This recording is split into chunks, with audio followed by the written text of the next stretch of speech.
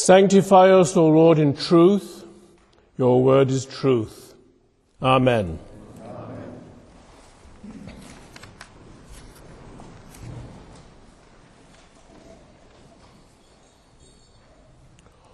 All night had shout of men and cry of woeful women filled his way, until that noon of somber sky on Friday, clamour and display smote him.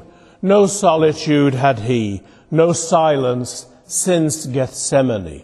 Public was death, but power, but might, but life again, but victory were hushed within the dead of night.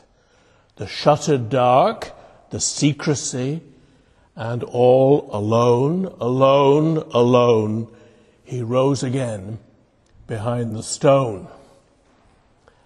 I wonder if anyone recognizes this poem called Easter Morning by Alice Meynell of about 100 years ago. She was a deep woman of prayer and a feisty leader in the movement for women's suffrage. The poem was something that I recited in the quiet of my own room for many years. And yet, a poem like this introduced into the context of the Easter Vigil liturgy, suddenly we feel a wrong note, a discord. Something isn't right here. Where does this poem strike a false note in the context of our Easter Eucharist? It must be in this phrase, alone, alone, alone. So much of Western thought and imagination thinks individualistically. It is absolutely second nature for us to think of the individual as separate, an autonomous self, the self as ultimately alone. And in the background of the poem is a long tradition of trying to peer into the mystery of the resurrection through the Western lens of individualism. The appalling result is that most people think of the resurrection as a unique supernatural event, a one-off miracle performed by God once upon a time on the corpse of Jesus. The paintings of the resurrection that emerged in the Renaissance, just as individualistic concepts of the human person were on the rise, depict Jesus as a hero figure, standing on the edge of an open grave, holding upright a tall rod with a flying pennant. This strapping figure with naked torso is fixing us with a very masculine gaze of cool authority. And Roman soldiers are languishing in the lower margins in a state of stupor. But honestly, have these images of the solitary risen Christ ever really captured the imagination or kindled adoration? No. Most of them are spiritually inert period pieces that have ended up fixed on the walls of our art museums. As for the modern popular versions, I must try to hold my snobbery in check here, such as end up on pious Easter cards in what we call religious kitsch.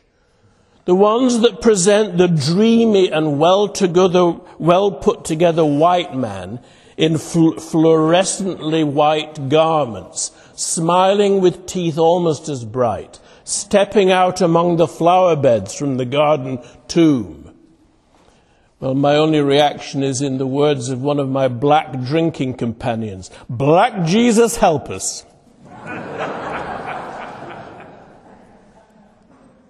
What a gift, then, has been the rediscovery in the 20th century of another path for the imagination through the art created in the church's springtime and sustained in the icons and frescoes of the Eastern churches. Don't forget that for centuries, the great icons of the resurrection had become literally as well as figuratively obscured by the smoke of incense and candles and blackened beyond recognition. And in recent centuries, piety tried to preserve the numinous power of miraculous icons by covering them with tinsel panels of thin gold, pierced here and there with little apertures which you could recognize perhaps a little dark face or hands. It was only in the 20th century that chemical solvents were devised to strip away the layers of tar and bring back to life and blazing color the magnificent images underneath. A parable of epiphany indeed. Now we can see a completely different way of conceiving the mystery of the resurrection.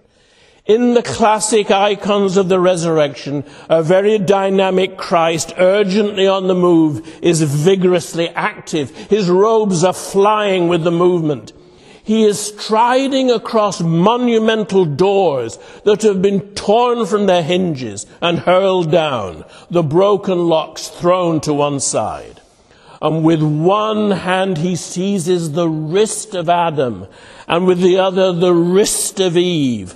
And as they reach up, he's pulling them to himself from the black abyss in which they have been imprisoned.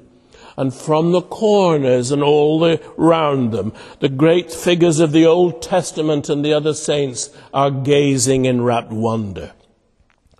The resurrection is a cosmic prison break, busting open the charnel house, where everything alien to the love of the living God traps itself.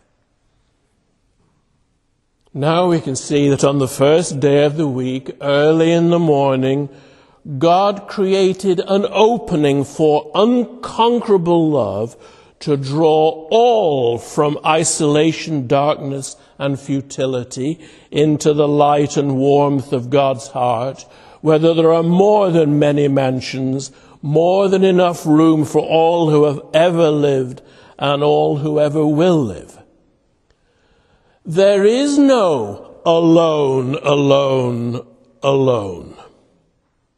The resurrection takes place at the heart of the entire human community, for the entirety of humanity, and ultimately for the wholeness of creation. The power of the black hole of death and estrangement to suck everything into nothingness has broken down beyond repair. There is a way back now for all and everything to be reconciled and united together in intimacy with the love that is the heart of all things.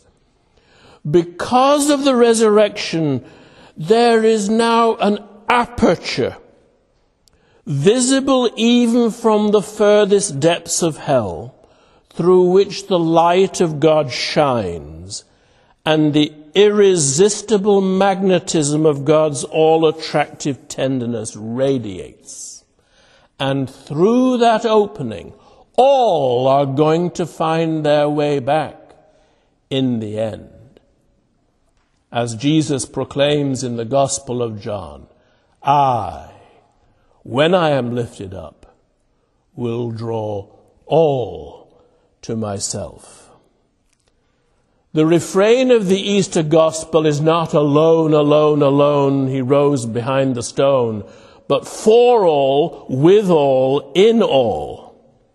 But in fact, Christ has been raised from the dead, the first fruits of those who have died. For since death came through a human being, the resurrection of the dead has also come through a human being. For as in Adam all die, so all will be made alive in Christ, but each in his own order. Christ the first fruits, then at his coming those who belong to Christ. Then comes the end when he hands over the kingdom to God the Father after he has destroyed every ruler and every authority and power. For he must reign until he has put all his enemies under his feet. The last enemy to be destroyed is death, so that God may be all, in all. It was inconceivable for the first believers to think of Christ, the Son of Man, as disconnected from those whom he calls his own. Jesus was not alone behind the stone.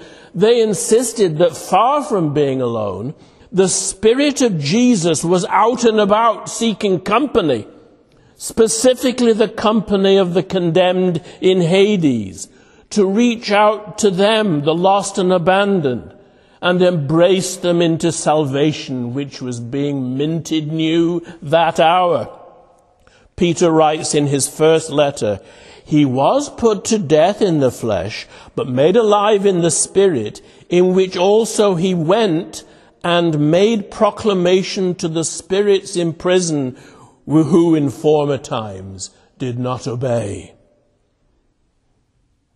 Medieval artists loved to depict this theme on the walls of English churches, and much of the whitewash is being stripped away to bring them to life again. The subject was called with Anglo-Saxon vigor the harrowing of hell, from an ancient word meaning to plunder or raid. It's the Vikings in the background of this word. But honestly, who doesn't like a jailbreak scene? People would gaze up to see Christ, their Christ, pulling folk out of their underworld prison. Of course, this is where a lot of we moderns are bound to start huffing and puffing. Outlandish mythology, getting into the creed, all this wild mythic language. But we better watch ourselves. What other language have we got but luminous symbols when the Spirit has led us to the very limits of what thought can think? Thank the Lord that we have inspired iconographers to take up their brush just when philosophers are forced to put down their pen because they've nothing more to say. Perhaps this Easter we can truly remember that in the ancient creed created for new Christians to recite at their Easter baptism, the resurrection of Jesus on the third day is quickly followed by the affirmation, "I believe in the communion of saints and the resurrection of the body." Jesus' resurrection is one down, the rest of us to follow. There is only one resurrection, Jesus' resurrection, and the work in progress of the resurrection of yours, mine, everyone's, including the untold millions of the forgotten dead. So it will be good for us, even on Easter Day itself, to bring to our imagination the way our artists have tried somehow to give expression to this ultimate consummation of Jesus' resurrection in the resurrection of all, without which God could never be finally all in all. I've had my eye out for these depictions most of my life. Think of that beautiful pulpit in a French cathedral where, as the dead rise on the last day, a woman is reaching to her husband and putting her hand on his heart as if to say, "Can it be that it is beating again?" Or in the newly refreshed frescoes in Orvieto, where on an arid plain people are emerging from the earth to gaze at each other in loving recognition. But if I may give an even more original testimony, There's one painting of that ultimate resurrection that has been impregnating my faith and imagination since I first encountered it as a youth. A young English artist called Stanley Spencer, still seared by the horrors of World War I, began in 1922 to paint one of the most colossal canvases ever attempted in English art. It is 3 yards high and 5 yards wide. And it had to be for the subject, which is the resurrection of the dead, taking place in the churchyard of his local parish church of the Holy Trinity in the village of Cookham, where he spent his life, a little village on the banks of the Thames. In this vast panorama, the dead are emerging from their graves, some clothed, some not, some white, some black. Jesus is looking on from the porch in supervision. And over in the distance we see 2 river launches on the Thames, ready to take the newly risen men and women into paradise. Some are patting each other to brush off the dust. Others are nonchalantly reclining on the lids of their tombs as if to take in the light of the sun. The turf is being rolled back, rather like the old-fashioned sardine cans. In the center of the painting is a young man naked, looking out to the side of the picture. It is Stanley's self-portrait. He does depict himself with his beloved lover Hilda, again nearer the porch. But it's this self-portrait as one of the risen that has a secret. He began the painting the day after he made love to Hilda for the first time. The resurrection can only be imagined by those who have been aroused into life by love. The painting riveted me with its power when I first saw it, and I'm still being radiated by its power, its tender happiness. Its amazing power to convey how God desires the fullness of who we are, not mere souls to go to a higher plane, but all that we've been, and all that we are, and all that we've made in our bodies, and how he desires us into being together. The resurrection of the body into the communion of saints. It was quickly recognized as a masterpiece. It now hangs in the Tate Gallery in London. He'd go on to paint many more paintings on the theme of resurrection, and dozens of pictures of Christ doing all his miracles in the village of Cookham. And years later, he wouldn't say much about this poem, other than, it makes me happy.